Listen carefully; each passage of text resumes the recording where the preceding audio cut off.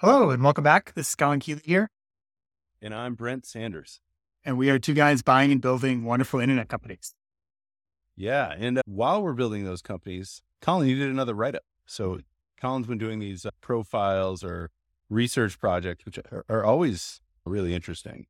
And the latest one was the Pritzkers, right? Which is, if you're from Chicago, you know that name. And if you're in the United States, you might know that name.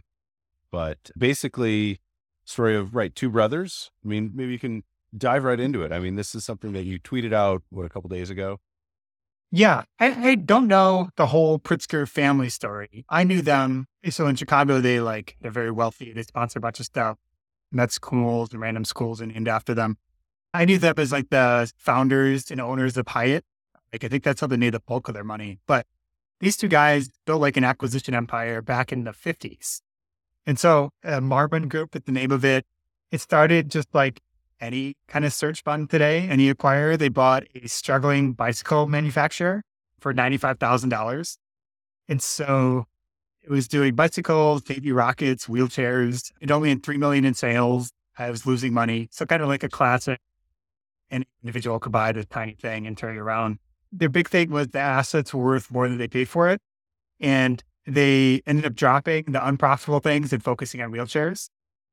But back it up. So it's two brothers. The family had a successful law firm. And these guys, one was a deal maker and a lawyer. So he went to law school. He's a prodigy, like finished high school at 14. And he trained pilots in the Air Force. And then he became like the wizard of structuring deals and avoiding taxes. And then Robert was the engineer and manager, the only engineer in like the whole group of Pritzkers, which there's a lot of them. And he was the one that turned around troubled companies. So Jay bought them, structured the deal, and Robert was the operator, manager, turned them around. Oh, that's awesome. So yeah, they bought this first one. So they did a lot of small metal manufacturing things, which I just realized I didn't think of it before, but my grandfather started a metal manufacturer in Chicago. He never was bought by them, right? But he was doing exactly the same. But over the decades, they rolled up a bunch of these small metal manufacturing and they kind of built out a repeatable playbook. So I'll just go through it. They had extreme price discipline. So Jay would buy these trouble companies, and that was usually for 80% less than the book value. And a typical deal was highly levered with super small equity checks. So in one deal, they put in 20 million in cash, and they got 94 million in assets and 325 million in tax benefits. Why would anybody sell to them at such a loss? So they only bought companies that like kind of had this.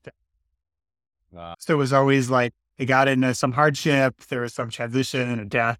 They were doing this back in the day. So the start of first deal was 1953. They're both long dead. They died 10, 20 years ago now at this point. Plus, like I think the first one died in 99.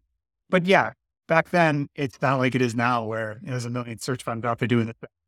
So right. One of them said, so they were buying small manufacturers that no one wanted. So it's like tank cars, seatbelt systems, piping and tubing. Someone called it smokestack factories. So it's like all the things that had smokestacks and no one cared about. One of them said, the only reason people sell to us is that the trouble companies sold at bargain prices. It was because no one else was doing it. Like no one else was even there to offer money to them. They were known for moving fast and they worked super well together. So Jay was actually a lawyer. So he could look at the finances and also look at the risks as a lawyer, and he didn't have to consult anyone else. So he could turn around and make offers really quickly. And between the two of them, they had everything they needed and they didn't need outside help. And so they won a lot of deals because they were able to do that. And maybe to this point, it sounds like I've been describing like basically sell everything for assets, but they're actually known for extreme organic growth. So after they buy these troubled companies, Robert would nurse them back to health. He cut the unprofitable lines, focused on the profitable ones, and then really pushed on growth. So they had a reputation for building up their acquisitions, not tearing them down. That's awesome. That's a good story, right? Like it's so easy to see, okay, I'm just going to pillage essentially. But you're getting such a deal. There's no reason to try to, I mean, obviously this is a good reason too, is build more wealth that way. And so they developed this great reputation and they tried to actually keep management intact. So not just gut it, replace everyone. And so they were viewed as almost the perfect owners. So you give them these full, like detailed financial reports. But besides that, they let you run everything yourself. So they're viewed as a great home and like everyone kind of trusts them and they continue to win deals for that way. And then in that spirit, there were no synergies. Like every deal had to live on its own and like be successful before they would do it. And execs were basically completely autonomous. They weren't interfered with at all from the holding company. Long-term greedy. So they had a real commitment to investing in the things that they were buying. So they in a pursuit of being a low-cost producer. And to do that, they would invest heavily in like large machines and stuff like that standalone companies just could never do. So during a period where 40% of US foundries went out of business, they actually invested heavily in 10x their revenue in the space, the size of the companies. And their head office was super small. They were the opposite of micromanagers. So they were viewed as a consulting organization. So they would step in kind of when you needed them to help out with tax, personnel issues, real estate, and just kind of offer advice. So it's very much management by abdication. You run your companies, we'll help out if you need us. Outcome, they sold 60% for like $4.5 billion to Warren Buffett. That was the public number. I think they sold the rest of it, but the rest hasn't been disclosed. And then they own like 100 plus kind of autonomous operating organizations in this factory space. So I actually had firsthand experience working with one of their companies. I just realized it was a company called Pritzkers, and their name. So they must have been bought by Marmon. I don't know the full story, but they made like a ton of machines for McDonald's. That was their big thing. They were making egg cookers, timers, the little bins that sit with burgers in there, warming and toasting and refrigeration. There are all these sort of metal manufacturers, metal with some boards in there, like electrical microcontrollers. And that was it. I remember visiting the factory in Chicago or in the burbs. It was out by O'Hare. And it was wild. It's all the stuff that noise you hear when you go into McDonald's of the timer going off. They make that. And so I'm sure it's just one small slice of the portfolio, but almost like a central part of McDonald's. The cool thing, the reason I mentioned this, coolest thing they were working on in their R&D department was like a smell machine. It was like a spectrometer for smells. And they were kind of doing a study to see what smell do people like. Do they spend more when they smell burgers? And they found that anecdotally, right? Like this was just part of the story from what they were saying is like the most attractive smell that they were realizing was like the smell of like actually like several hours old burgers. So they found this, like they have to toss the burgers, but if they let them sit and smell, people love the smell of that. It's like not gross. I mean, in McDonald's, no idea how much meat is actually in that burger, but either way, you can see like yes, these are small metal companies that factories turn into, but then also what was going on in Chicago at the time is McDonald's was a huge growth story around that same time, starting in the 50s. So anyways, that was just one thing that actually I had done some software work at some point, some R&D stuff with them, but it was just part of the giant conglomeration that Marmon became or is. Yeah, cool. It's time to transition. Do you have any takeaways from this? I guess anything you want to implement? Yeah, Vern? I didn't mean to interrupt you. I feel like there was a whole bunch of other stuff around, like you had a bunch of other points that I thought were interesting. One was around no synergies. So this was like one of the parts is that every company has to kind of stand on its own, which I feel like it is, that was my one takeaway from this was like, I think that's a rule we should kind of walk away with. I feel like when we do these, it's always kind of, what are we pulling away from this? Especially if and this is probably furthest in terms of all the profiles you've done. Mostly we've done software entrepreneurs or something like this. But in terms of just straight up business, having a portfolio of companies, having companies that can kind of meld into one another or have that attraction to say, oh, we have this and we could kind of build a synergy and support one another. And it does feel dirty. And it was interesting to see that they were like, we're not touching, we don't do that. Like you have to stand on your own 2 feet and you can't rely on some other product that's doing well and kind of ride their coattails. I don't know. What was your take? Is there anything from this study that you were like, I would take away this and apply it to what we're doing? I mean, a lot of their stuff is not that different. Like moving quickly is awesome. And no synergies. long-term greedy, all that stuff is kind of similar to what we've talked about and have done in different respects. The one kind of takeaway I had is like, God, it must have been nice to think of doing this in the 1950s when no one else was doing it. And you're like literally the only person doing it. It's just so different than the software world today. So that was just my thinking of like, you're never going to buy a software company for less than 8% of book value or I mean, some crazy discount. It's just way harder to pull off. So I'm always thinking of like, what is that? It seems like, so I just came back from the SMB Bash and everyone's going after like the most crazy different little verticals. And everyone is kind of end up thinking of like, what niche should I do? And everyone else isn't doing. Yeah. Yeah. It's tough, right? Because everyone's competing. And then, like we see it, we're at like, everybody's competing in software and all the, it does feel like it's well trodden now. And yeah, if you think about what was going on in this day and age, it was a huge growth in the United States after World War II. I mean, it was just boom time. And it was companies coming out, especially like these manufacturers. I would assume these metal shops were contributing to the war effort. I don't know that. So I guess I'm not a historian, but you see, this is like the beginning of sort of the modern era of American business, where it's a form of private equity in a sense, where people are coming in, they're acquiring, they're pulling all these things together. But I wonder if there is still room for this, right? So it's like, is it home service companies? That's why everyone's buying roofing companies and whatever else is trying to do roll-ups or whatever form of this, like the holdcos out there. I think it just has to be more about like your edge. So it's like, why are you going to be good at this? For us, I mean, people will choose us. Maybe we get a slightly better deal because of it, but it's not going to be like 90% off or something like that. Like maybe these were back in the day. So they get more like just organic growth. Why is it valuable? It's, even if you pay too much, it's because you're going to grow it quite a bit. And that justifies getting into space. So I think it's much more operationally intensive maybe now than it was back then to do this well. But you actually have to earn your return instead of just having this money falling in your lap to some extent.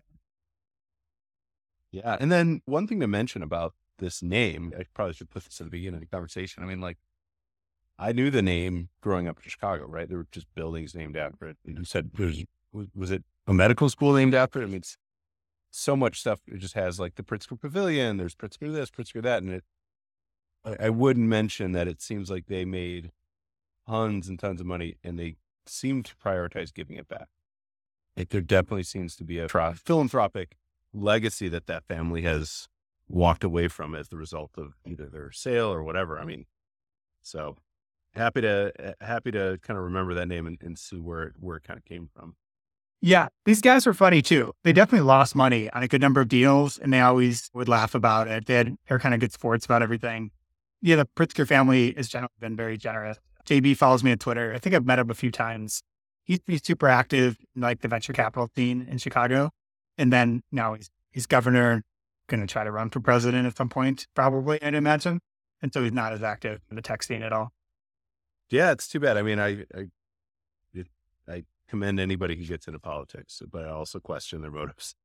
It's like, why would you ever want to do that? Yeah. But hopefully you realize like, hey, if you want to change something, you got to get involved. And unlike me, who's just like ignores it and just watch the world burn. There are like, there's so many of them now. There's like hundreds of Pritzkers in Chicago.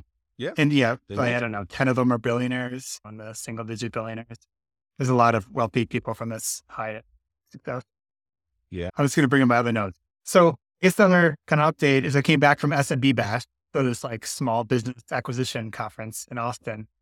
The most fun part is talking to people buying super random businesses. So I'll just walk through a few of interesting ones. I didn't want out names, but like the general profile. One guy bought a lot of small manufacturing companies. One guy bought one that makes the tags for military uniforms. And apparently that's just like printing money.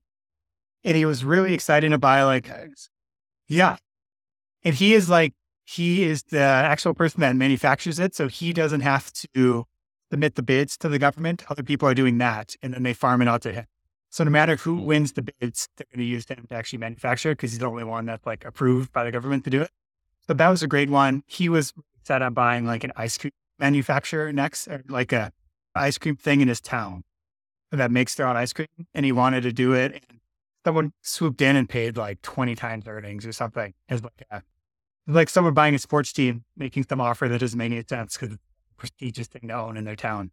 So he was really fun. Another good one was this guy bought a Christian accounting firm. So accounting firm that started out of like a Bible study, and everyone in the company went to the same Bible study all over their website, all about being Christian. And he's like, I'm a Christian, but we're no longer a Christian accounting firm. And so he's been like removing God from the business. He's taking it off the website and he's losing a few employees that are pissed about it. But he's also trying to get the other half of the world as customers. Yeah. And man, it's kind of like, don't you want to go to, if we're going to pick a religion for accounting, would it be Christianity? Would it really be? Is that the first one you think of? I don't know about that. But yeah, it's nice to have a niche. I think there is a value to casting a more broad net, right? It's like, you don't want to be, what's the word? You want to be as inclusive as possible to your customers. So, but yeah, that's funny. A Christian, I mean, I could see it for certain things, but hey, different strokes, different folks. I guess how many people, first of all, backing up, this was your first convention or conference since COVID? This is the first you've been to? So I go to the Chicago booth, like PTA one. I've done that a couple of times, but this is the first one of the circuit. Like you went to Holdco conference last year. I haven't done any of those. That Capital Camp. Those are kind of the three big ones, I think. Cool. And so it sounds like you got a chance to interface with a bunch of people that didn't know how tall you were, I would guess. Yes. Yeah. So many people like listen to this podcast and read my writing and just have absolutely no idea who I am. So even like close partners, we were going to bring on an operating partner we've talked to for like dozens of hours, probably. And he introduced his name and I was like, yeah, I know. I'm Colin. Yeah. That was crazy. A lot of time together. That's awesome. But yeah, I felt kind of good about that. It's just like a bunch of room full of people that know your name, but no one knows your face. Kind of nice. A little anonymous. Oh, one other random business I didn't mention. So the Chenmark guys were there, and one of their businesses is pirate ship boat tours. And so apparently it's Pritzkers folks. Sorry, I'm looking this up. I remember, I think they were at speaking. One of the partners was at the Holzcliff conference and spoke, and they had a couple, I thought they were rolling up landscaping companies. They do a lot of random stuff. Tons of people buying landscaping companies, but yeah, they're based out in Portland, Maine, buying a lot of random things now. But that is one of theirs. They're like a classic example of they'll buy a business that just throws off cash and they have like 2 boats. It's never going to be 10 boats, but they're going to use that cash and redeploy it and buy other things with it. So they're always interesting. I remember seeing one of the partners speak, one of the owners speak, and I really I enjoyed the talk, but the surprising thing was in these low tech businesses, they were prioritizing like security, like internet security on technical security. Say like IT security as like a core tenet, which I thought was really interesting and super valid, like a very updated way of looking at some of these kind of low tech businesses. So when you think of like, you don't need that much tech for some of these businesses, but still getting your database blasted or ransomed is not great either. But that's cool. The pirate ships, there's a gentleman we know here in Cleveland that operates some of the party barges. These are like the boats that go out on, I think it's the Cuyahoga River.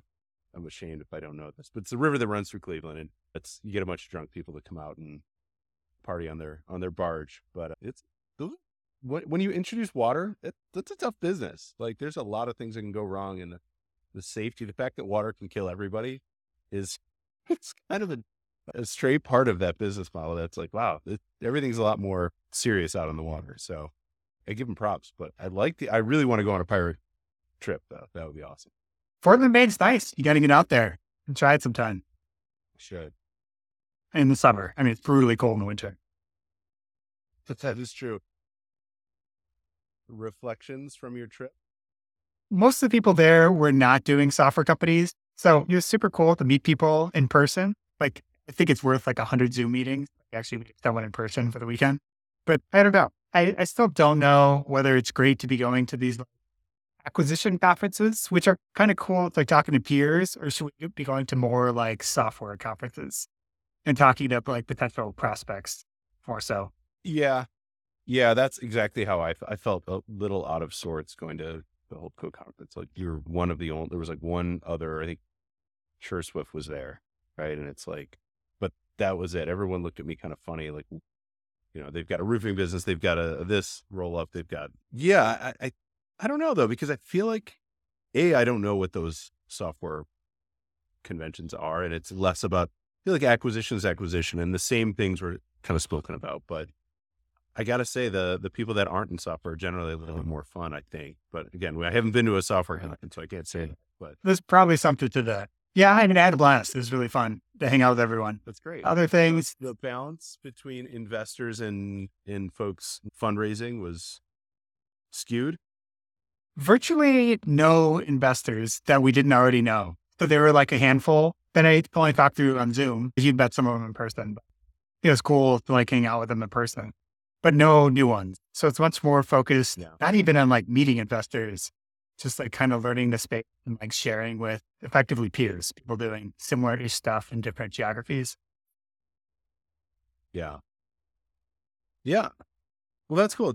One last thing about your trip. It was in Austin, right? And you're planning on moving. Did you do any house hunting? I did neighborhood hunting. So I grabbed like the electric bikes and I was initially walking and then realized Austin is not really great for walking, kind of big. And so I grabbed electric bikes and like just took off. We ride for 10 minutes, check out a neighborhood. So I have like a list of neighborhoods I like that are all like kind of centrally located. And then next month, probably take it more serious and spend some time down there and look at houses. Nice. Cool. Well, summer's almost upon us, so it's going to be hot as balls there. So enjoy. Yeah, 200 degrees. So I'm trying to avoid that. Try not to move down there till like September, but we'll see. Right. Yeah. Yeah. But I don't know. In the long run, I think it's great. It'd be nice to have some heat, some sun. I don't think you're going to miss Chicago too much. Yeah, get the last summer here. Maybe be back for summers in the future when kids are off school. So we'll see. But I guess my Yeah. one other thing, as I just dominate the conversation with my topics, is I'm in this SaaS peer group. And so it's maybe 5 to 10 other people with vertical SaaS companies for the most part that are all like generally like 5 to 100 million in ARR. So most Series A, B, C companies.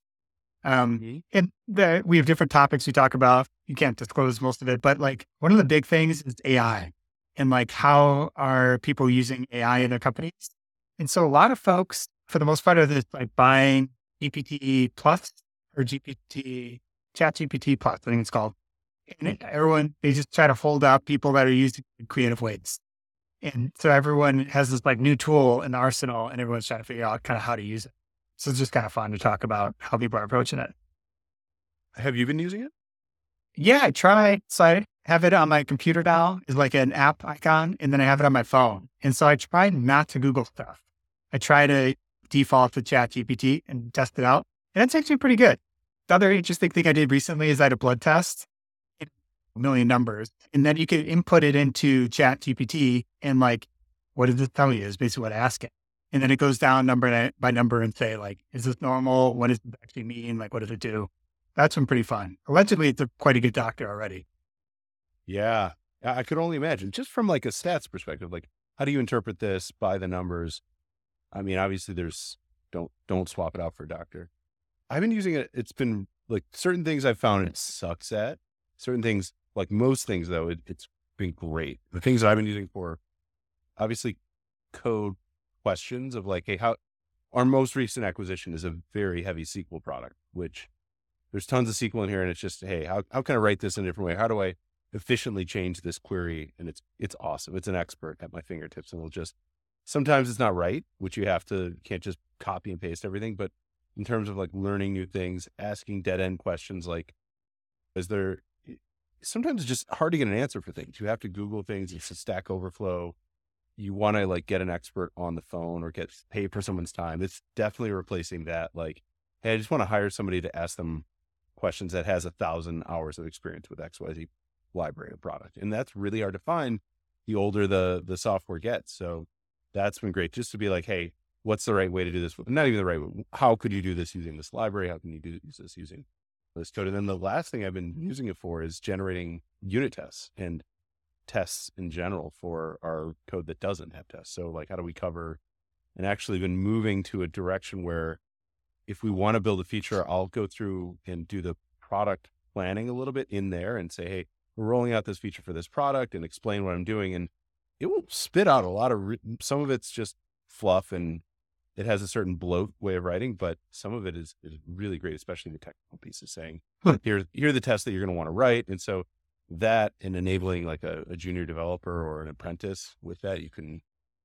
really give them a lot of, which is where So if you had to do the test before ChatGPT and now the test like after, what percent of your time do you think you're saving? How much more productive do you think you are at doing that kind of thing? especially like the first couple iterations, I would be saving like 4 to 5 hours in a session where, hey, I'm going to come up with a test. You're going to come up with them, but you're also going to have to look up the syntax. Let's say if you're like me, and if you're like somebody in our world, you switch around from, okay, I'm in JavaScript today, I'm in Ruby tomorrow, I'm in Python the next day, and sometimes you lose track of like, okay, what library am I using? I'm using this version of, and so that ability to just kind of stay on that high abstract level that I am, where I'm like, yeah, I just want to write tests.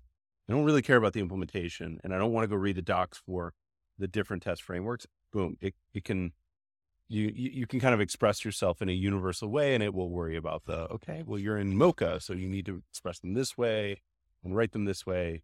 And you can kind of step between libraries really quickly. It helps a great deal, I would say, in like context switching. That's the biggest cost that I see running these types of businesses, is like everything's different, and the hop from one product to the next, it can be difficult. So that sounds pretty extreme. Are you twice as productive? Are you 5 times as productive doing the test stuff now? These are not like every day I'm saving 4 to 6 hours. This is like once a week. I do find that optimization though, where it's like, hey, I can get to a conclusion way faster than, and a lot of it are conversations around deciding, do we build something in this? Do we build something in that? What are the pros and cons? And it just, rather than the alternative would be like, hey, we have a weekly dev meeting. We'll talk about it then. Everybody go out and do the research, come back, put a decision doc together. That takes a week, right? It's easily a week that we come back and then we debate it. And maybe we're doing it too slowly, but we want to be exhaustive in a decision that's going to last the next 8 years or something. And it's helped kind of get those decisions made way faster, and see like, okay, what's the code going to look like if we're using this versus that, and what are the implications, and just, you can accelerate those conversations a little bit faster. That's super cool. So like when this stuff first kind of started coming out, everyone's like, oh man, we're all out of jobs. Like all white collar work is dead. And now like this peer group, so all these CEOs and you and my experience, like, whoa, actually we could just be way more productive. And this is like a crazy tool for everyone to use. Much more optimistic than like doom and gloom, I guess it was initially.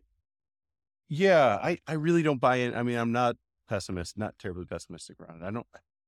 I think if it is going to be disruptive, and we can't deny that, but I think there's a lot of like, you're going to see people that embrace it and figure out the ways to use it, and it's going to be part of the tool set, and hopefully it's going to get better as well. I know a lot of folks are on Auto GPT and all these different sort of variations of it, but I'm really just using it to help me with the things that I suck at. That's what I think everybody should use it for, or the things I don't really like to spend my time doing. Like, I don't really like doing like writing tickets or product management, like slash project management tasks, like keeping the Trello board up to date and grooming things. It's like, I got to really force myself. So it helps to have a little grease with ChatGPT. Like, hey, can you help me be a little bit more productive? And then it's more fun, right? And so I think that's where I'm hoping other people will see the value in it. So I've done something similar in like help docs, filling out help docs, and you could just kind of put in some bullet points and like, hey, fill out this full help doc. It's pretty amazing at that. Like 10% of it is hallucinating and doesn't make any sense to like make up an email address, but it saves you a tremendous amount of time for that like boring task for the most part. Yeah. And I'd rather edit. Like, I'd much rather edit the bullshit out than, it's really hard to get, especially writing 0 to 1, which I think is, again, where other people are also going to see that value of like, okay, well, if I had a 3-page essay, I can edit that down in 30 minutes versus it would take me days to write the 3-page essay and then start editing it down. Yeah. Cool. Anything else you want to cover? No, that's what's all going on here in May. Nice. All right. Well, take care, everyone. Thanks for listening.